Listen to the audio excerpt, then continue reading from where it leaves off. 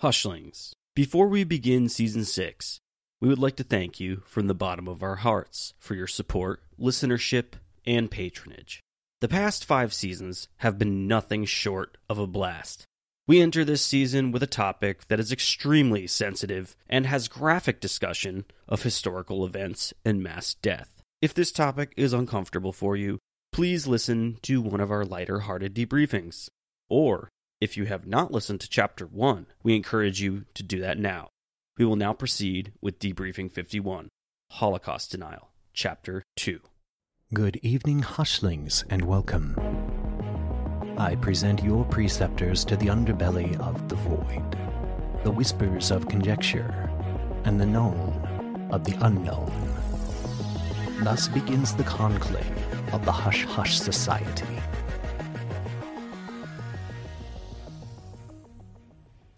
Greetings, Hushlings, Hustronauts, and Hushtillions. Welcome back to the Hush Hush Society Conspiracy Hour, where we journey into the world of conspiratorial mysteries and dark truths. I'm Declassified Dave. And I'm Mystery Mike. And as always, we're joined by our professor of world history, Slick Frank Sanders. Slick Frank Sanders here. What is going on, my people? The boys are looking dapper. Yeah. Season 6, guys. We made it. Clean slate. We've buried the hatchet from the previous season, and we are here. Did we have beef with the previous season? No, our previous season was... No. I think we had a banger. In our premiere installment of this season, we're going to be capping off our research project on Holocaust denial. We will be exploring some of the facts of World War II and the Holocaust, the Nazis' rise to power, the psychology to becoming a Nazi sympathizer, some information on Adolf Hitler, as well as Heinrich Himmler and other terrifying leaders of the party. Additionally, we look at the treatment of European Jews throughout Europe.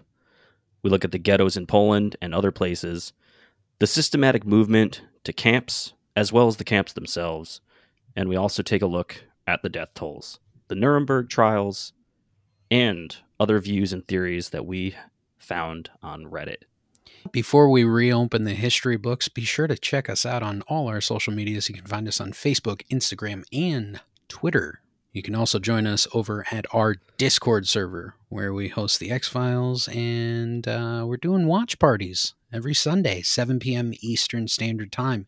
Roughly 300 or so episodes of Mulder and Scully getting Skulder and Mully. Smoldering Fox Mulder. Our Twitch is also taken off. It's getting a little active. Slick Frank was on there streaming. I have streamed a few times, so we're starting to get going over there. Make sure to check us out on Twitch. You can find us under the same name, Hush Hush Society Conspiracy Hour. We'll be talking conspiracies and playing video games. Come chat with us. Come hang out. You can also find everything, all of our links to our social medias and all that jazz over at the official website of the Hush Hush Society, www.hushhushsociety.com. Yes, there you can find all of our episodes, from our debriefings to our declassified discussions and cryptid chronicles. You can buy some new threads for the family or yourself with our Hush Hush apparel store, read some news about the show, and read some new conspiracies in our thick CCC blog section. And that ability to drop the ever-coveted review on Spotify, Podchaser, Apple Podcasts, wherever the hell you want to do it. Give us a 5-star rating. Yes, Hushlings, do it. Do it. You can also earn your cloak and become a patron today with a small donation of $5 a month, which will release your soul as you ascend to become a true Hushling. There you'll get unlimited access to exclusive debriefings, get steamy with cryptid erotica readings narrated by Mystery Mike, and monthly conspiratorial news in the Frank Factor, which includes myself and Declassified Dave. Over at our Patreon, when you join, you can also get merch drops, exclusive happenings, and early debriefing release privileges. So you get the exclusive debriefings a day early, I believe. You can check that out over at www.patreon.com/Hush Hush Society. Yes. Well, boys, what say you? Let's get back at it. For those of you that remember, we did chapter 1 of the Holocaust denial, and this is chapter 2, so we're going to dive right back into it. Here's a little recap. Way back in January, in our 41st debriefing, the start of season 5, we covered the definition and history of Holocaust denial or Holocaust revisionism, the major viewpoints of why some people believe that the Holocaust never happened, or was a completely inaccurate portrayal of how it's written in the history books. We also tapped into some of the methods of how people were systematically put to death, some of the counter-arguments, we talked about the crematoriums themselves, as well as all the prejudices that make up Judeophobia and hate towards the Jewish population. And of course, how could we forget Henry Ford's anti-Semitic bullshit and the protocols of the Elders of Zion? Can you imagine somebody knocking on your door and handing you that? Jehovah's Witnesses. They come up to your door. Oh, Hey, do you have a moment? Are you Yeah. busy right now? That's a call. Well, I'm watching Dateline and drinking a beer, but yeah, I got a couple hours. Why don't you come inside? And then they just hand you a pamphlet of the Elders of Zion.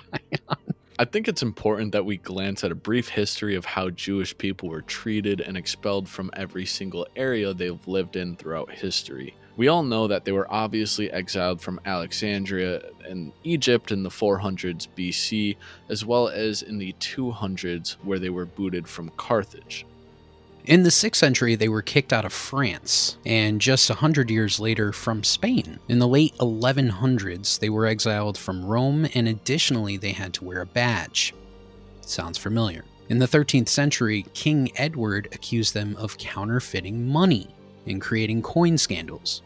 Additionally, Hungary and Poland passed laws to deny Jewish people to hold political positions. They were also banished from England, Italy, Germany, and surprisingly, over 100,000 were murdered in Bavaria, as well as being expelled from Switzerland and Spain. So essentially, that's a Holocaust, right?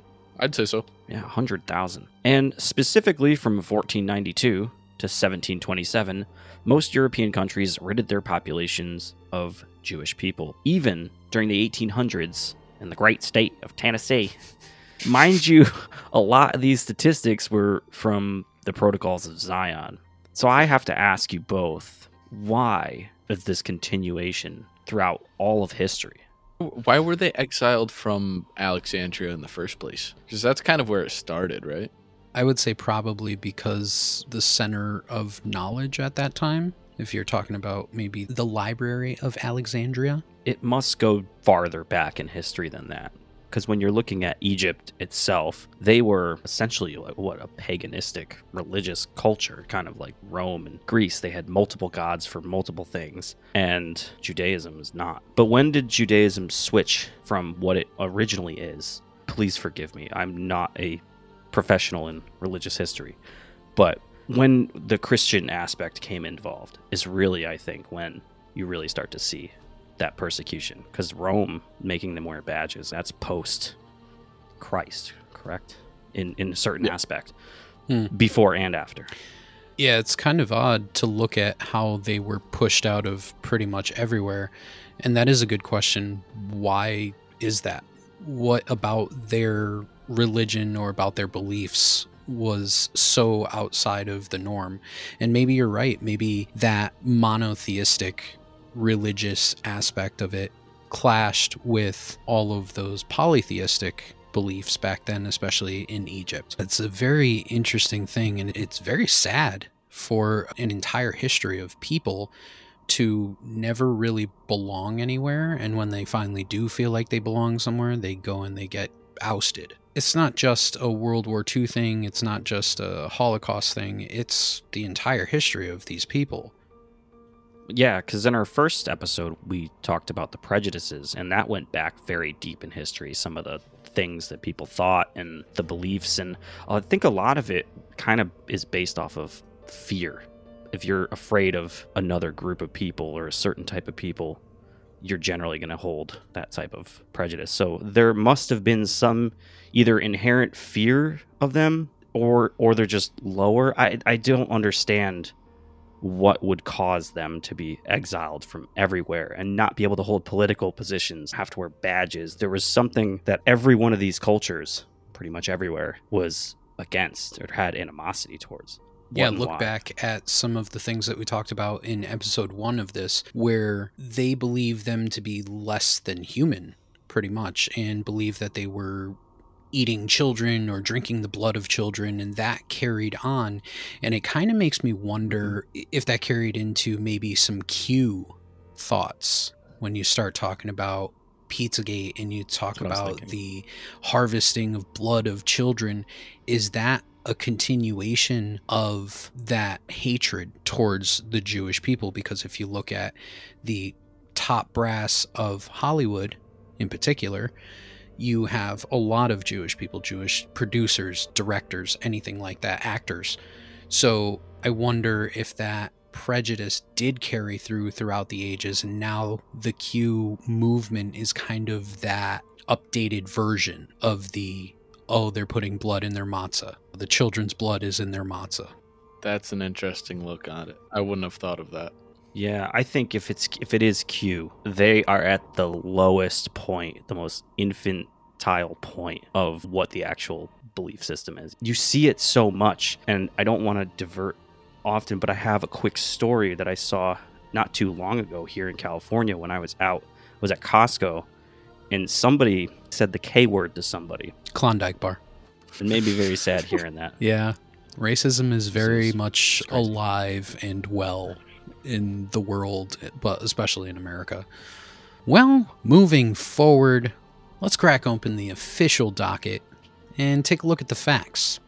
Prior to the outbreak of the German Great Depression in 1929 and 1930, a group known as the National Socialist German Workers' Party, that's a mouthful, you can boil it down to just calling them Nazis, was on the far right of the German political spectrum. Yes, and you have to take into account that Germany was in hard times in the early 30s, and the global economic downturn had taken a heavy toll on the country, and millions of people were out of employment. Millions of others joined the unemployed due to their loss of industry and military, as well as Germany's national shame following the loss of World War I. The Nazis promised to restore German cultural values. They wanted to overturn the Treaty of Versailles terms and counter the imagined threat of a communist insurrection. They also wanted to bring jobs back to the German people and restore Germany to its, quote, rightful place as a respected world power. Also, they would like to restore the full Aryan race. Now, I'm not one for maybe drawing correlations, but listening to what was just said about Germany during a recession in the 1920s and early 30s, does that sound familiar to anyone? Make America great again! Make America great again! Is that what you're talking about? That's where we're going, yeah. That's where I'm going. And you got to think about it. You take a country that is in turmoil with a group of people that is failing pretty much. Everything is going down the tubes. Life seems very bleak. And then you have another group that you can blame it on. And you can say, yeah, if these people weren't here, then imagine how amazing we could be. And imagine how great we could be. And this country is going down the tubes because of those people. So it's like passing the buck onto an entire race of people or an entire group of people to take the blame off of any wrongdoings that you may have done to your own country or to yourself. Yeah, except the difference is that your own government's not creating it in the 1920s. Hitler and other Nazi propagandists were extremely effective in channeling the populace's despair, their paranoia, which ultimately led to the horrors administered to the Jewish populations, as well as the communists, social democrats, and those whom the Nazis deemed guilty for signing both the November 1918 armistice and the Treaty of Versailles. Hitler and other Nazi speakers meticulously tailored their speeches for each individual audience. When speaking to business people, for example, the Nazis minimized anti-Semitism and instead stressed anti-communism and the restoration of German territories lost, or pushing economic gains. Isn't that wild?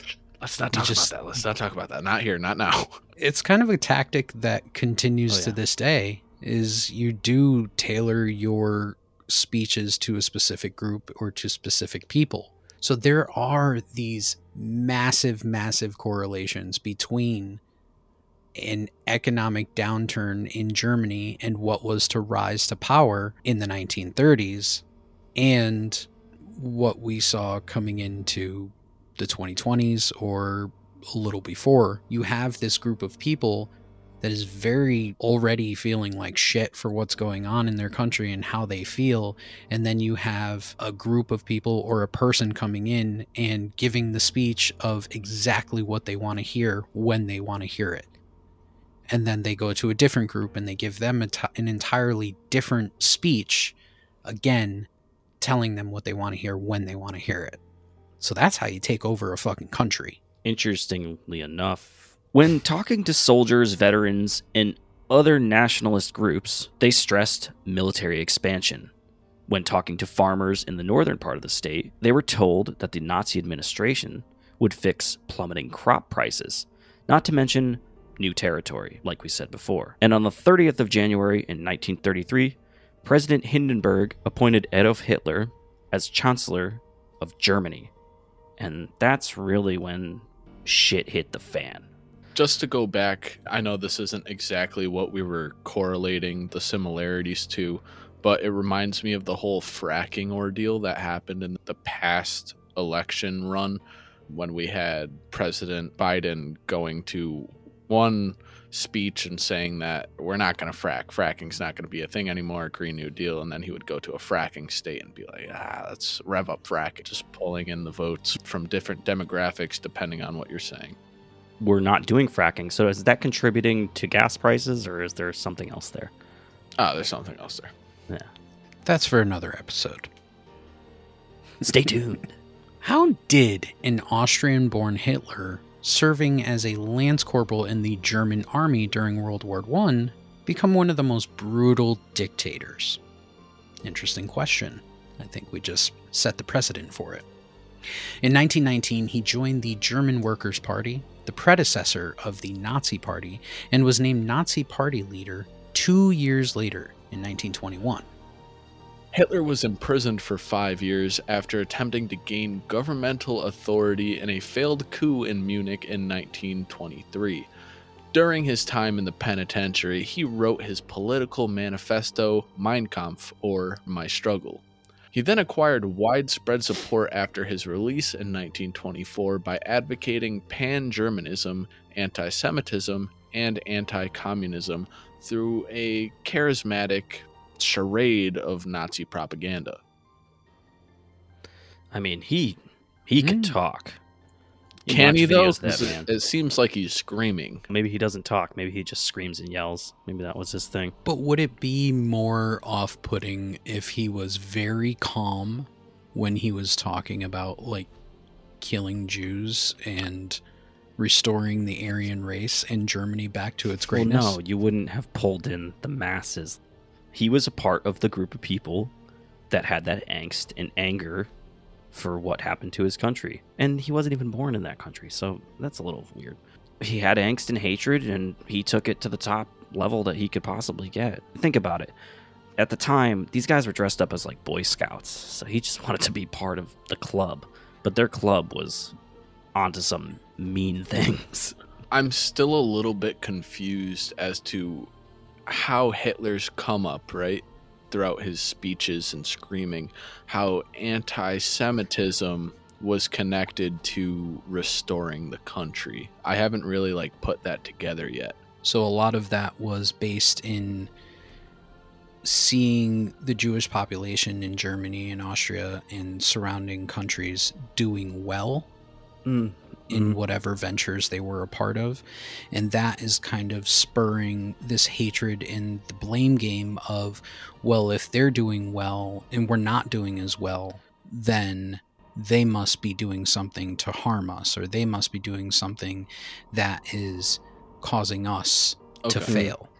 That's a big part of it, is having that ability to tell the German people it's not our fault It's obviously the fault of these people, and being able to pass that blame and being able to redirect people's hatred and people's anger, really, towards an enemy.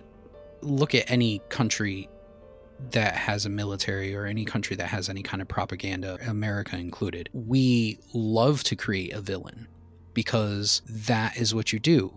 Things go wrong, you don't take accountability for these things. Look at our presidents, look at our politicians. They never turn around and say, this was our fault. This is what we did wrong. They turn around and they say, well, this country's to blame, China's to blame, Russia's to blame, Putin's to blame, North Korea, whatever it may be. They want to point a finger at someone else. Oh, it was my predecessor. My predecessor did this. The entire cabinet of people that surrounded the leadership created these problems. It's definitely a move, a political move that is made throughout all of history. Nobody takes accountability for anything, because you'll see that the people that take accountability for doing something wrong and taking the fault, they end up in the gallows or in the guillotine or wherever. The history always comes down on those righteous people who take blame and take accountability for what they did. But Hitler and the Nazi Party definitely had it all nailed down, and in his own mind, the Jewish people were the ones to blame. It's kind of similar to the build the wall thing that people are harping about. Blame the Mexicans because they're stealing our jobs. Well, what jobs are they stealing? Picking strawberries in a farm in the Central Valley of California, or working in brutally hot kitchens and anywhere in the country? I could never understand that also. But that, again, is the pointing the finger thing, because you need to create a villain. You need to create someone that is the fault of all the wrongdoings, the fault of everything that's going terribly, terribly wrong in your economy, in your country, in your socioeconomic plan. You have someone to blame. Mexico is an easy one. What are you going to do? You can't blame Canadians. Canadians aren't jumping the border in droves. So what do? Oh, we have an influx of Mexican people coming over the border, and they're coming to take our jobs. It's like the famous line, they're taking our jobs, that type of thing. But like Dave said, what jobs are they taking of yours? You're not going to go out there and work for $6 an hour and work in the beating hot sun in California or Texas, working tobacco fields or working fruit fields or vegetable fields or whatever it may be. You're not going to go into a kitchen and work for 15 hours a day for $9 an hour under the table. You're not going in and seeing a doctor. A Mexican doctor walks in and he goes, hey, I'm illegal, but I know what I'm doing. Immediately you're thinking, oh, well, I guess he took an American job. That's not the way that it's funny too, because it's always from somebody who is a cashier at 7-Eleven. Nothing wrong with being a cashier at 7-Eleven, but it's always that person that's like, man, they're coming to take my job. Like, they're not. They're really not. You're still here, right? Hitler regularly accused world capitalism and communism of being part of a Jewish plot to take over the world, much like we just mentioned. After years of broadcasting the Nazi rhetoric, the Nazis began relocating Jews in Poland and other surrounding countries to segregated areas of cities, ghettos, as we previously mentioned, or to concentration camps. FEMA camps. FEMA camps. FEMA camps. FEMA camps. Have you guys ever seen video or photographs of ghettos, Polish ghettos and German ghettos? Crazy stuff. They were packed in there and living kind of in squalor. They were not treated well in those areas at all. No, it was definitely very underprivileged communities. It was dirty. Buildings were not up to code, I'm sure of it. It wasn't well, a the nice problem place. was that they were just regular, normal people, and they were stripped of everything. They had everything taken away. So imagine living in your apartment block, and everybody that lives there gets shoved into 2 apartments, and there's 25 apartments in there, and all your belongings are taken away. What was life like after the implementation of these ghettos? And I really don't understand how people can argue that the Holocaust didn't happen or something like this didn't happen when you just said there's photographic evidence and video to support that there was something going on, at least in Germany and Poland, in their cities. As Mike said, ghetto life was terrible. Overcrowding was widespread, and a single apartment may house multiple families. Is this where we get the word ghetto from? I believe so. It's gotta Should we be. look it up? It's gotta be. Where did that word come Let's from? look it up. You're thinking 1930s. When was the use of the word ghetto before the 1930s? Dave's looking it up. Dave, get it. The name ghetto probably derived from an iron foundry in the neighborhood that was first used in Venice in 1516. In that year, an area for Jewish settlement was set aside, shut off from the rest of the city, and provided with Christian watchmen. It became the model for the ghettos in Italy. Yes. Holy shit. Hushlings, I don't know how many of you knew the origins of the word ghetto, but yeah, it definitely goes back that far and used in the same exact way, an area that was quarantining Jewish people. I wonder at what point it made the switch to not represent an area that was specifically for quarantining Jewish people, and it's now the modern day ghetto. When did it make that switch? Yeah, it had to become a kind of generalized word at some point for just an area that had a large population packed into a small area. Plumbing in the ghettos failed quickly as human waste was dumped on the streets along with trash. Diseases spread quickly in such cramped, filthy quarters, and people were starving to death. The Germans purposefully starved the locals, only allowing them to buy just a tiny amount of bread, potatoes, and lard. What are you making with that? Grits. It's probably a banging ass stew. I don't know. Yeah, definitely a stew. Mm. You got Definitely lard a and potatoes. Bread, potato pudding. Dipping bread. Tens of thousands of people perished in the ghettos. Children were orphaned every single day, and with no utilities like heat, the winters proved even more deadly, as many froze to death. For example, children in the Warsaw Ghetto would even crawl through tiny holes in the ghetto wall to sneak food to their family. That is fucking sad. Smugglers who were detected were harshly punished and most frequently killed. This is depicted in the film The Pianist. Is it The Pianist or is it Pianist? The Pianist. The what? The Pianist. The Pianist. Pianist. Pianist. With Adrian Brody. A person who plays a piano. Pianist? Yeah, pianist. You're Am I saying saying it wrong? You're saying pianist. Pianist. Pianist. All right, fair enough. In that movie, there's a little kid who was bringing food into like a sewer hole, like 5" by 5" or something like that. I think it might have been bigger. I think he was trying to climb. 5". How small was this kid? My memory is mistaken. It was probably 12 inches by like 8 inches or something. And this kid was trying to get through it, and he got caught and pulled through. And I'm not sure if he died in the movie, but I think he did. And they showed some of that brutal aspect of that. If you really want to see the Hollywood representation of it, that movie has a lot of historical accuracy. You watched it? Yeah. And it has Adrian Brody. And it has Adrian Brody. I actually own it. The Germans ordered the formation of a ghetto in the northeastern portion of Lodz on February 8th in 1940. Over 160,000 Jews, or more than a third of Lodz's total population, are confined to a tiny portion of the city. And on January 16th of 1942, about 7,000 Jews were taken to Chelmno and murdered. In July and August, the majority of the surviving ghetto population was transported to the Auschwitz-Birkenau death camp. Unfortunately, the Lodz ghetto was purposefully eliminated. Hitler had designated over 70 camps immediately after becoming chancellor in 1933. So this was his plan from the beginning. Yeah, like right out of the gate, 70 camps. So you're talking from 1933, because we jump to 1940. So in 7 years, all this was taking place before even the majority of when the Americans actually broke into World War II, which was very late in the war. Mm-hmm. Which is, I think, what a lot of people's history remembers. Of once the Americans are there, this was all happening. But I think we failed to realize that for 10 years, this was going on. And there's so many dates to go through that it was nauseating. So you had to kind of pick and choose which ones were very big population centers, because a lot of these other ones were very small movement throughout the years. And a lot of it was to Hmm. build the German war machine in labor camps.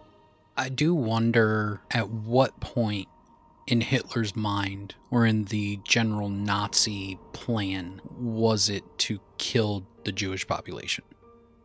Like, at what point? I can't imagine that it was always the plan. If you look at the ghettos, in retrospect, you can look at them as kind of holding centers or holding areas until these camps are built. But let's say even before he became chancellor, back when he was just a normal Joe Schmo, what turned that switch for Hitler in his head that he said, you know what would make a better Germany is if we got rid of all the Jewish people? But not even to say, let's get rid of all the Jewish people, to go a step further, let's eliminate all the Jewish people, let's exterminate Jewish people.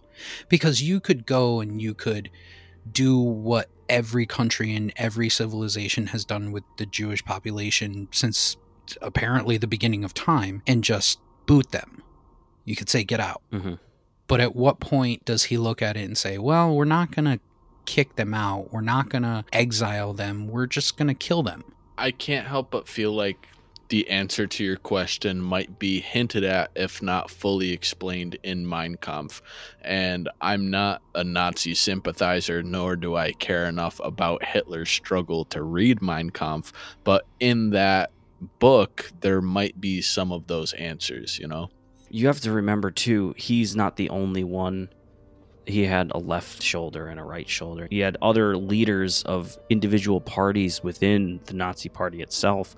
Like you had Heinrich Himmler and Joseph Goebbels. Like those guys were psychopaths. And those guys could have definitely pushed, especially Goebbels and Himmler. For sure. Himmler was a sick fuck. And I think having a lot of people like that, you're going to get that support to push this agenda. Between 1933 and 1945, like we just said, Nazi Germany and its allies established more than 44,000 camps and other incarceration sites, including the ghettos. The number of prisoners in 1933 to 1934 is difficult to determine, but it is estimated at around 50,000, with the rest perhaps exceeding 100,000. Heinrich Himmler made Theodor Eicke the second commander of Dachau, which served as a model for the other camps. Eicke wrote the Disciplinary and Penal Code, a manual that outlined harsh punishments for disobedient inmates. Dachau was a brutal camp. I feel like everybody gets really caught up with Auschwitz and Birkenau. Dachau was the third big bad camp that seems to not get as much light, and like Mike just said, it served as sort of a model camp that they'd use that to kind of format their other camps. It was a nasty place. That's a lot of the argument for Holocaust revisionism is, oh, this didn't happen at Auschwitz. There wasn't gas chambers, or there wasn't this, or there wasn't that. But it's like 44,000 sites? Yeah, it's hard to keep track at that point.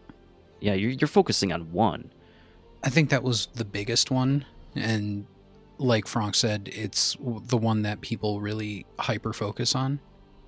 As a side thought that I just had, now I remember in high school, and maybe my history teacher was very in-depth when it came to World War II teaching, but he told us, and I'm not sure if this is true, but he told us that Hitler went a step further when he was assigning his commanders, his leadership. So he said that what Hitler would do is he would assign a known rapist to lead the women's camps, or to be in charge of the women's camps. And he would get a known pedophile to lead the children's camps, and so on and so forth. I guess in a sick way, assigning them their specialty. I don't know how true that is. I would like to look further into that, just to see if that holds any water. When he told us that, I remember just being absolutely blown away. Like, on top of the way that you're treating these people, the way that you're torturing them and killing them and destroying them, you are adding this other level of savagery to it to really tear them apart as humans before you end their lives. if that holds any truth, or if any of you know if that holds any truth, please let us know. But that right there, I mean, I wouldn't put it past Hitler. I wouldn't put it past the Nazi Party to do something like that, to assign those roles. But that right there is just like an extra, makes your skin crawl type of thing. I've never heard of that. I can't see how that would serve any sort of efficiency. Like, these camps were essentially, they were death camps. So yeah, maybe in the sense of savagery and trying to make them suffer for being who they were, I guess that would serve a purpose. But the purpose of the camp was to like eradicate them. So adding that suffering before death, I don't really get it. But like you said, I wouldn't put it past them. No, I wouldn't. I'm not sure if we mentioned it in the first one. There's also like hospitals and orphanages and other medical buildings where the nurses were forced to basically test things on kids and starve kids and do all this awful stuff to people, experimentation in hospitals. That's strange and horrible shit. That's kind of the story of like Joseph Mengele, right? That evil fucking doctor. But yeah, you bring up a great point, is that it wasn't always just the camps that these things were happening in. There were these ghettos that still did exist, and there were the hospitals, and there were these different outposts in different places. So that amount of human suffering and torture that they had to go through in so many different places and across so many different countries and land that Germany had taken over. But when you take it as a whole, if you look beyond Auschwitz and Birkenau and Dachau and any of the camps, the zoomed out look at it is even worse than what you're taught and what you know learning it in high school. Yeah, and here's where the numbers get a little odd. In November of 1936, camps and their prisoners rose to 7,750. By the end of 1937, the number of prisoners began to rise once more. There was an initial pop, and then it just trickled, maybe to make it look like they're not committing war crimes and they're just going through poverty in those countries. And by the end of June in 1938, the prisoner population had more than tripled in the previous 6 months by reaching 24,000 inmates. So my question is, are these additions? I would think that they are additions, mostly because if you think about the plan of ghettos and the building of camps, now think by 1940, a few years later, Hitler had already had 70 of these camps. In a couple years, those camps will be fully built and operational. So you just ramp up the number of prisoners that you're taking and ramp up the number of people that you're taking into custody, pretty much, in preparation for sending them to these camps. Yeah, you needed a population to build them, right?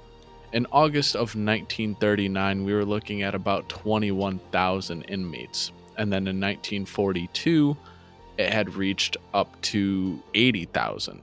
The number of prisoners had more than tripled. This expansion was fueled by the demand for forced labor and later by the Soviet Union's invasion. See, so that number increase is, like you said, for the forced labor, because at this point we're deep into the war, and now we're looking for that slave labor essentially to provide help for the military actions. And also you want to ramp up those numbers and ramp up those prisoners and ramp up the death tolls in those camps, because I would imagine at some point, especially by 1942, with the involvement of the different countries that were involved in the world wars and how things were progressing, that Germany may have seen an end to this. You're seeing the finish line here, for lack of a better term, and you ramp up those numbers to see what you can get out of it before it's all said and done. Let's get into some of the theories by the revisionists, because they're pretty wild and you gotta know what they're talking about. One theory is that the gas chambers were changed over to bomb shelters or office space by the Germans. But then the Russians came in and rebuilt the entire internal components to make it look like the Germans had gas chambers, which is absolutely insane. Bonkers. That's crazy. At the height of the deportations in 1943 to 1944, an average of 6,000 Jews were gassed each day at Auschwitz. Jeez. So that's 2.1 million people in 1 That's year. a staggering number. 365 days, yeah. And again, look at the timeline. 1943, 1944. So now we're getting towards the end of the war. Yeah. So those numbers are jumping, as we said, in 1942, and now they're jumping again a year, 2 years later. The one thing that gets me about this whole gas chamber argument, or even the crematorium argument, I believe we spoke about it in chapter 1, where we talked about, well, there was many mass graves. But what about the piles and piles and piles of belongings? You see the pictures of 10-foot-high piles of glasses, or shoes, and hats, and wristwatches, and clothing, toys, suitcases emptied. You just see everybody's one suitcase that they were told to bring with them emptied out in piles. Well, why were they holding on to all of that? They had no issues with burning thousands and thousands of bodies at a time. Why are they taking the glasses and shoes off of people? They probably repurposed everything, They probably recycled it down and used it towards their German war machine. Making MP44s out of shoes? But they didn't. Realistically, if you look at even the memorials or the Holocaust Museum at Auschwitz, they still have piles and piles of shoes, and they show you. I think they put them in some sort of structure that's built with wood and chicken wire, and they just pile them and pile them and pile them up. Yeah, it looks almost like a zoo enclosure. Frank brings up a good question. Why would you keep that stuff around? It's not necessarily like a war trophy type of thing, or we're getting a joy out of seeing piles and piles of this stuff around the camps. What is the reasoning for that? They're not going to have Nazi soldiers who need shoes and boots and stuff just come and pick out of these piles of children's shoes.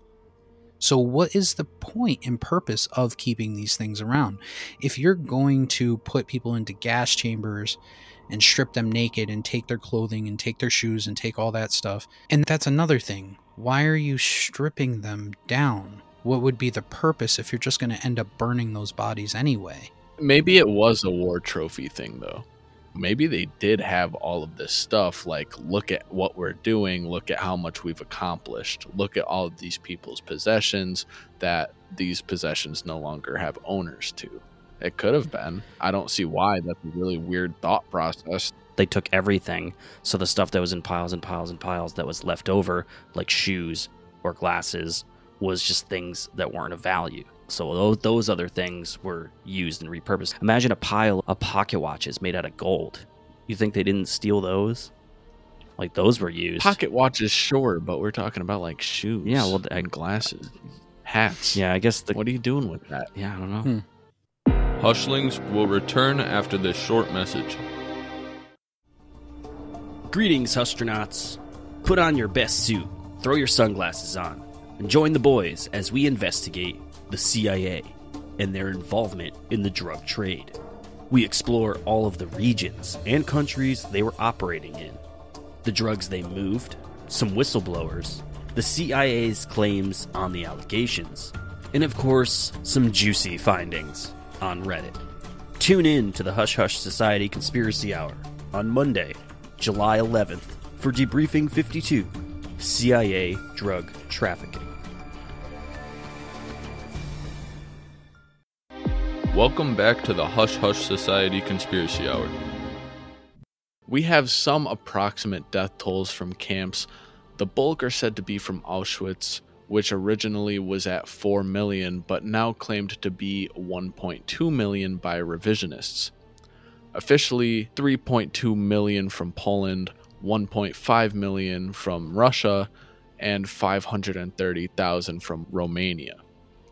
Approximately 250,000 from Czechoslovakia, 195,000 in Germany, 5,000 Bulgarians, 1,000 Norwegians, 1,500 Danish, And this all took place over the course of 4 years of mass killings. Approximately 5.7 million, yet the common number is 6 million, as we're told, were proposed during the allegations of the Nuremberg trials, as opposed to the belief of 1.2 million from most proponents of the denial. Does it matter that it's 1.2 million versus 6 million? Yeah, it matters. Also, the claim that there weren't enough Jews in Europe to create these statistics. I don't know about that. I'd say no. So how did they know that? How do they know that? That's what I'm wondering. So you're trying to say that there weren't more than 1.2 million Jews in Europe at the time of World War II? That doesn't make sense. It just doesn't make sense. And it definitely matters. 1.2 million people as opposed to 6 million people is a stark difference. But 1.2 million people is still a lot of people.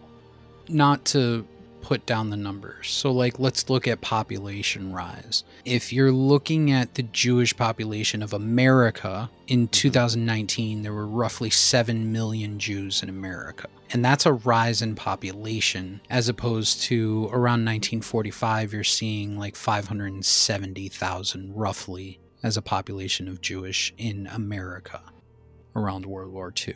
Well, did we see a spike after World War II of the Jewish population in America? I would assume yes. Well, we're talking death tolls in general. I don't think we're talking specifically about Jews. And this isn't to back up the revisionist statistics or their standing on the topic, but maybe there wasn't enough Jews in Europe at the time to create a death toll of 6 million, but they weren't only killing Jews, and we need to take that into account.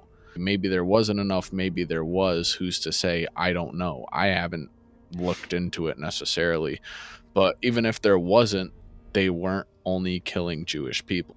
They were killing homosexuals. They were killing people of different ethnicities that they didn't consider Aryan. They were killing people that were handicapped. Gypsies was a big population.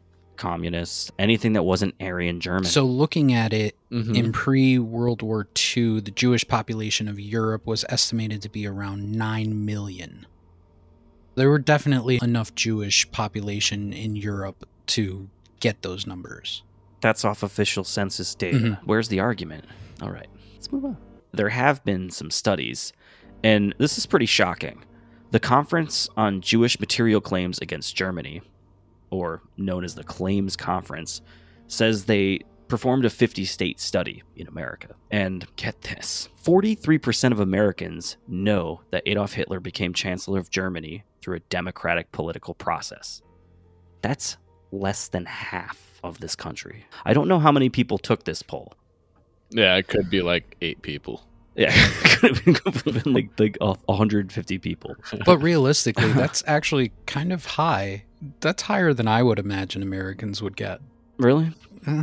I don't hold too much hope for Americans lately, so. If you didn't know the answer to that and somebody in a suit comes up to you with a survey and they're like, did you know that Adolf Hitler became chancellor through good old democracy? They just, yeah. What if it was multiple choice, though? Leave it up to chance, I guess. How many of those 43% know what a chancellor is? Right. Yeah, that's true too. Who? 45% know that approximately 6 million were killed in the Holocaust. I also have to say, I think they did a study for younger kids now. And these kids, they don't even know about this.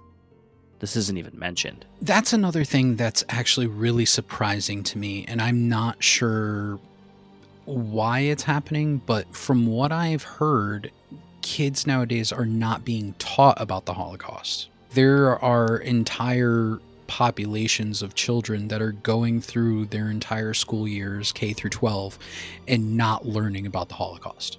I learned very, very minimally about the Holocaust. And keep in mind, I didn't really pay attention in school, but I remember the section of time, and it was actually in 7th grade, and they taught us in English class.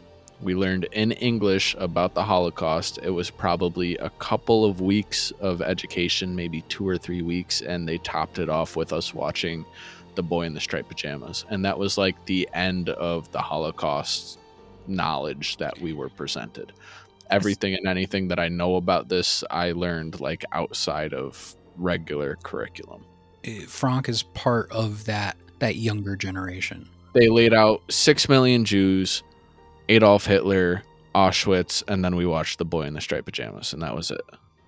And that could contribute as to why most people think that all of these deaths happened at Auschwitz. Yeah.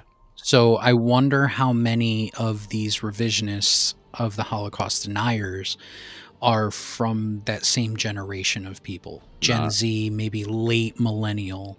Because I know personally, I'm obviously older than Frank, but I know personally going through high school, I was very fortunate to have really great history teachers in the schools that I went to, and they really dove deep into World War II and the Holocaust and everything that happened around that time. I know that I got a pretty in detail lesson about this time frame and this period.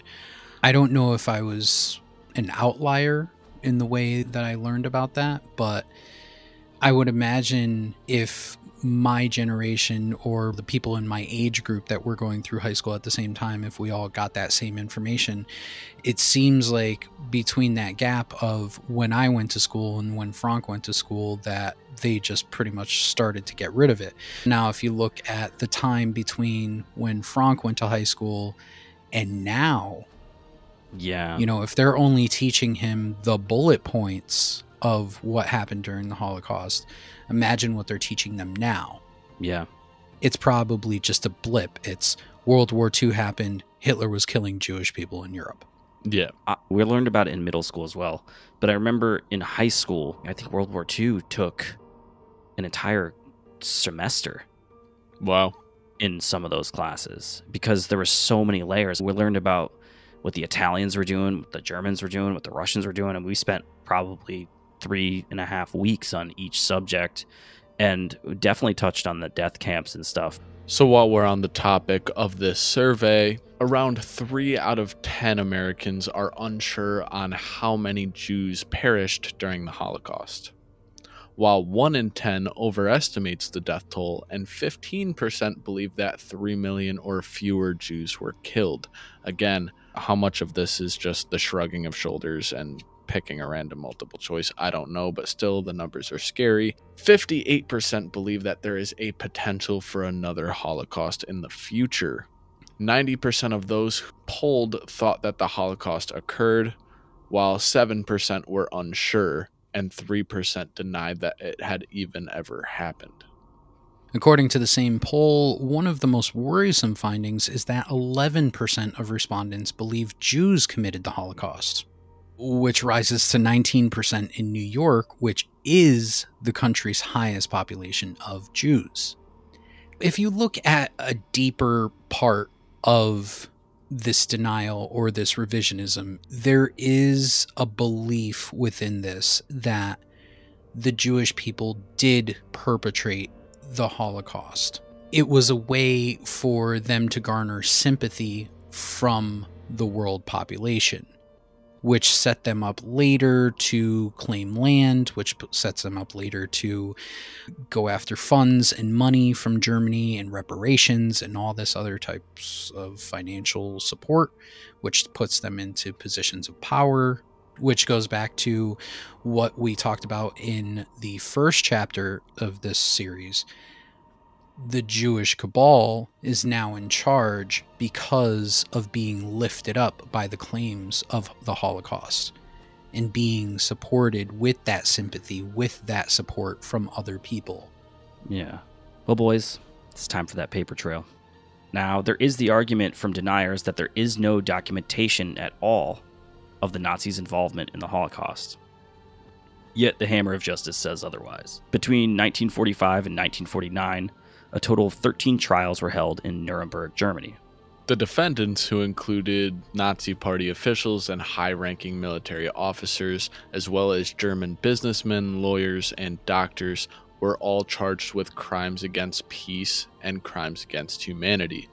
Between November 20th of 1945 and October 1st of 1946, 24 people were charged, as well as 6 Nazi organizations found to be criminal.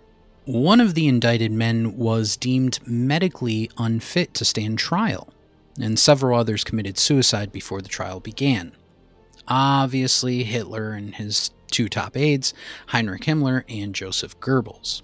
The world's better for it. Where's the proof, they ask during these trials? Great question. While there is no formal documentation, there were documents. And they include a wide variety of letters, memos, blueprints, orders, bills, speeches, train schedules, and statistical summaries generated by the SS. There's also photographs and photographs by survivors, as well as aerial photography. There's also 3,000 tons of documents that were gathered for these Nuremberg trials, and almost none of the defendants on trial denied the existence of systematic murder. Historians have searched for a signed document by Hitler authorizing the final solution, which Holocaust deniers used to prove the Holocaust did not occur. That's kind of asinine, really. If you really think about it. Do you really think that Hitler had a memo drawn up and he was like, all right, I'm going to put my stamp of approval to start systematically killing Jews? Who are you handing that into? Exactly. Yeah. But even more so, like, you had 70 camps built. That's undeniable. There were 70 camps. There were camps built throughout Germany for, and even if you want to say that they weren't death camps, okay, let's say that they were work camps. Either way, they were built. That in itself is proof that you wanted this to happen. If you didn't have Hitler's approval on it, that doesn't mean that it wasn't going to happen either way. It doesn't take away from the fact that there were still millions of people that were killed at these camps, whether Hitler knew it or not, which he knew. But very weird. Agreed. Such an odd argument, though. The signature's not there. It must not have happened. Yeah. Congress didn't approve it, so it never happened. It's like, it doesn't make sense to me. That whole argument doesn't make sense to me.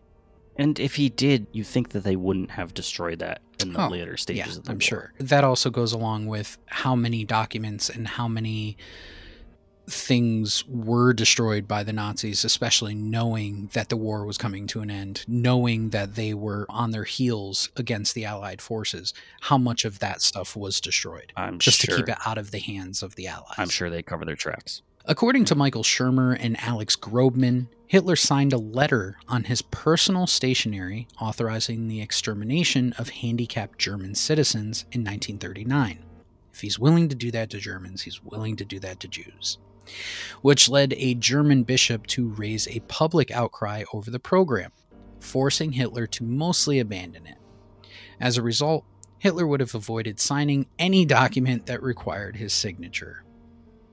Makes sense. There you go. And that happened in 1939, so you're talking if he's writing the final solution, probably, in the early 30s, 33 or so.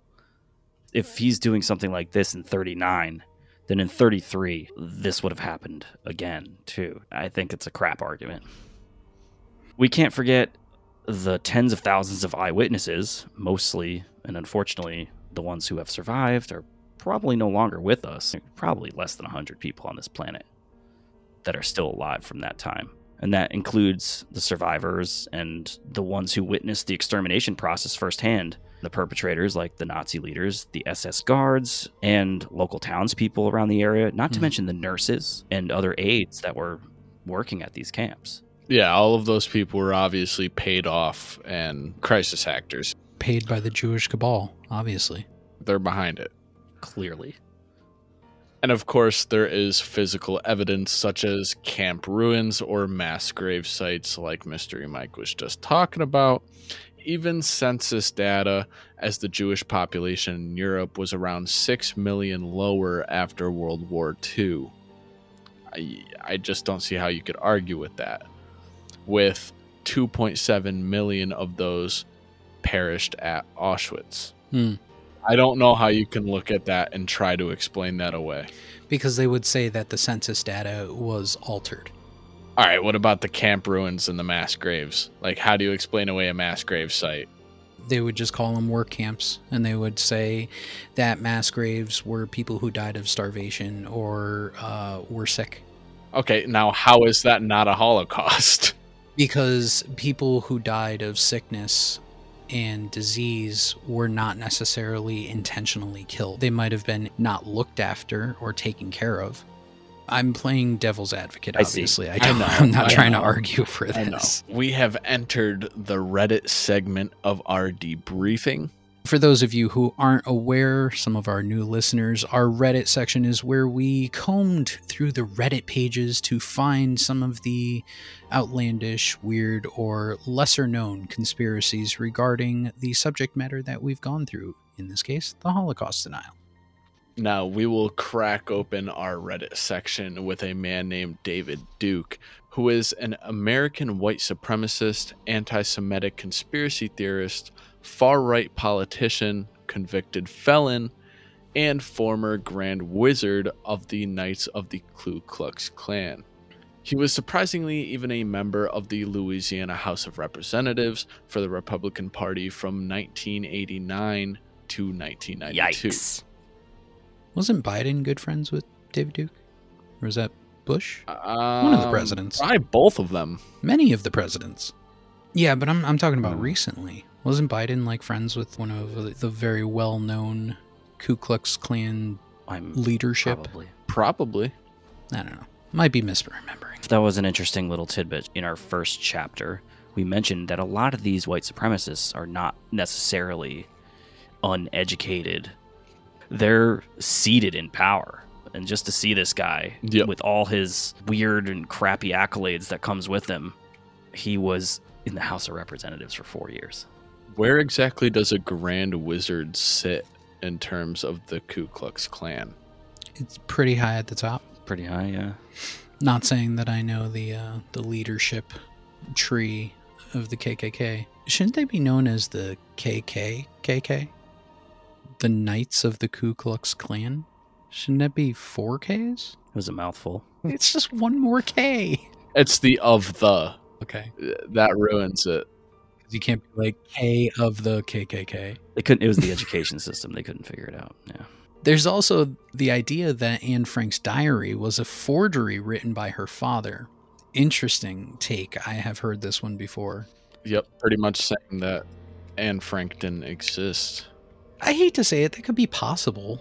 It definitely could be. But either way. In 1975, Richard Harwood, an English Holocaust denier, called Anne's diary a, quote, propaganda legend and just one more fraud in a whole series of frauds perpetrated in support of the Holocaust legend and the saga of the 6 million. Wow. Yeah, seriously. Here's the thing we haven't really said anything about is that in order to be a Holocaust denier, I think you kind of have to be an anti-Semite. Yeah, you have to. There's no way. Therein lies the blame game in that kind of like evil take on it, where you think that it's being advantageous to Jews and that they're the ones perpetrating this lie. We mentioned like a couple people in the first chapter that were avid Holocaust deniers, and they also claimed that they were not anti-Semites, but it feels like it goes hand in hand, very much so. Maybe it goes both ways. Like, all right, so you're an anti-Semite, so you believe that the Holocaust didn't happen, or you start looking into Holocaust denial and you are all of a sudden convinced that the Holocaust didn't happen, and now you're an anti-Semite. What a journey. I don't know. The stages of becoming an anti-Semite. Oh, Fred Loucher, who was the guy who aided in advancements of electric chairs and known Holocaust denier, wrote the Loucher Report. Prior to writing the report, he traveled to several sites of structures identified as gas chambers in 1988. He collected samples from walls and ceilings and floors without permission. He used a chisel and hammer to chip and scrape off pieces of the masonry. What a dick. Loucher claimed that the relatively low concentration of cyanide residue measured in his samples of the remains of the Auschwitz gas chambers compared to his samples of the delousing chambers, in which clothes were deloused using the same gas, hydrogen cyanide, ruled out the possibility that they were used to kill humans, although he was unaware that they had been rebuilt entirely.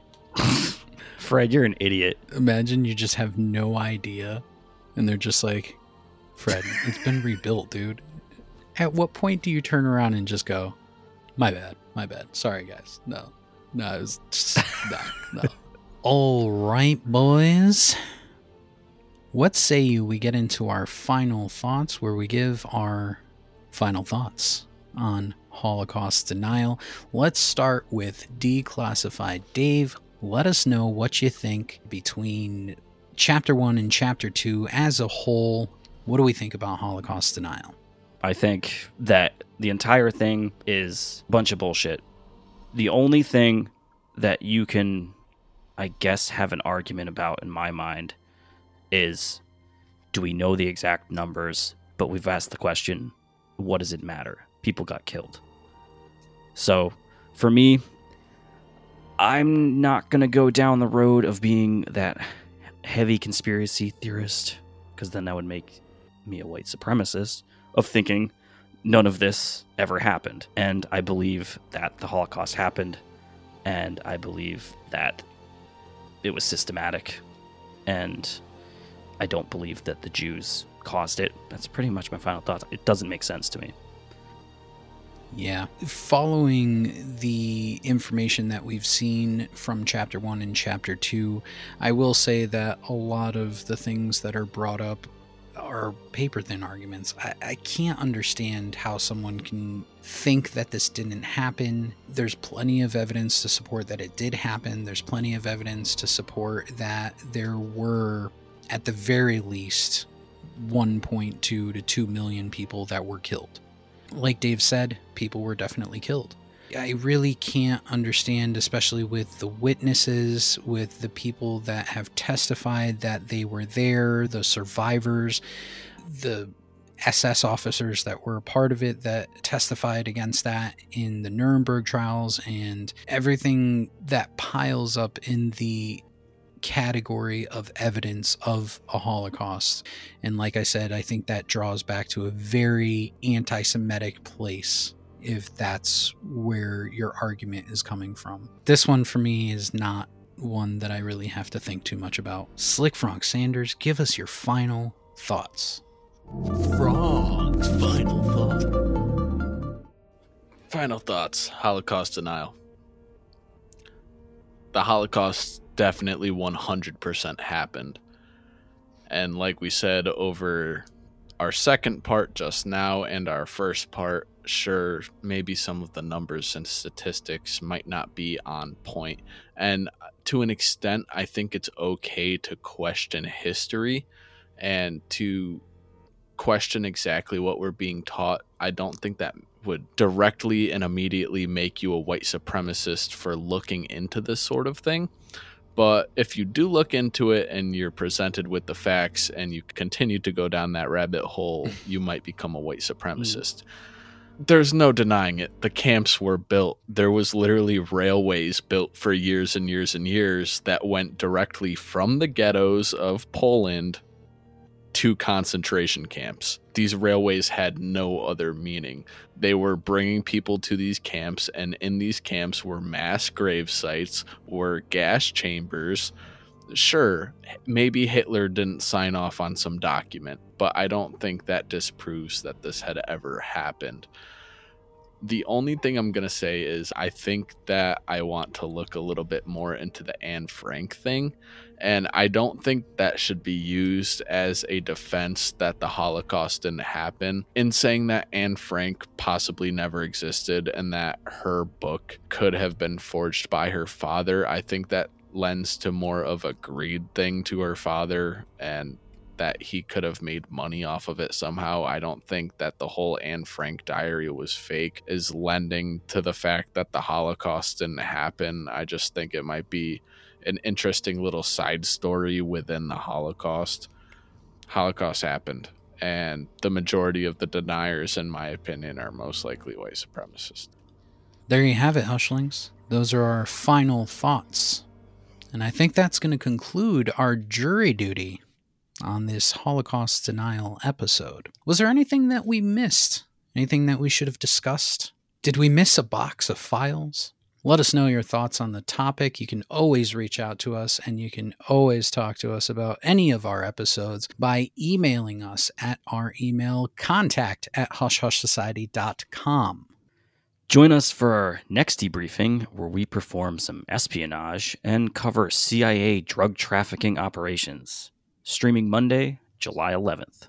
And do not fret, another exclusive debriefing will soon be available, where we will tap into the unknown and explore the phone calls of Charles Peck, who spoke to those from beyond the grave. And that will be exclusive to Patreon on Thursday, July 21st. Tune in on August 15th, as we promised, 7 p.m. Eastern Standard Time, for another live debriefing, for Debriefing 55, where we will be exploring the conspiracy iceberg chart. As we said, make sure to join us 7 p.m. Eastern. If you are not part of our Facebook group, make sure to go on to Facebook, find us, Hush Hush Society Conspiracy Hour group. Join over there. We have postings pretty much every day, and that is also where we live stream our live episodes.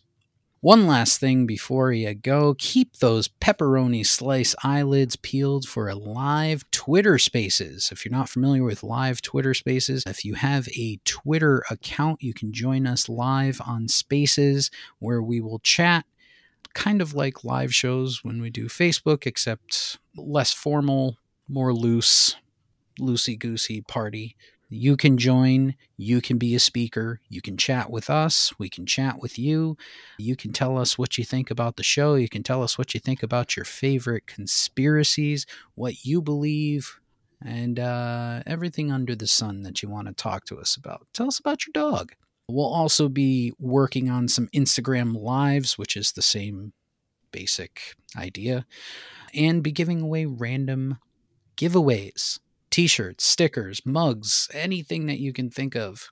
And thank you all, Hushlings, for joining us again for another debriefing with the Hush Hush Society Conspiracy Hour. I'm Declassified Dave. And I'm Mystery Mike. And I'm Slick Frank Sanders. Until our next debriefing, remember, the best kept secrets are hidden in plain sight.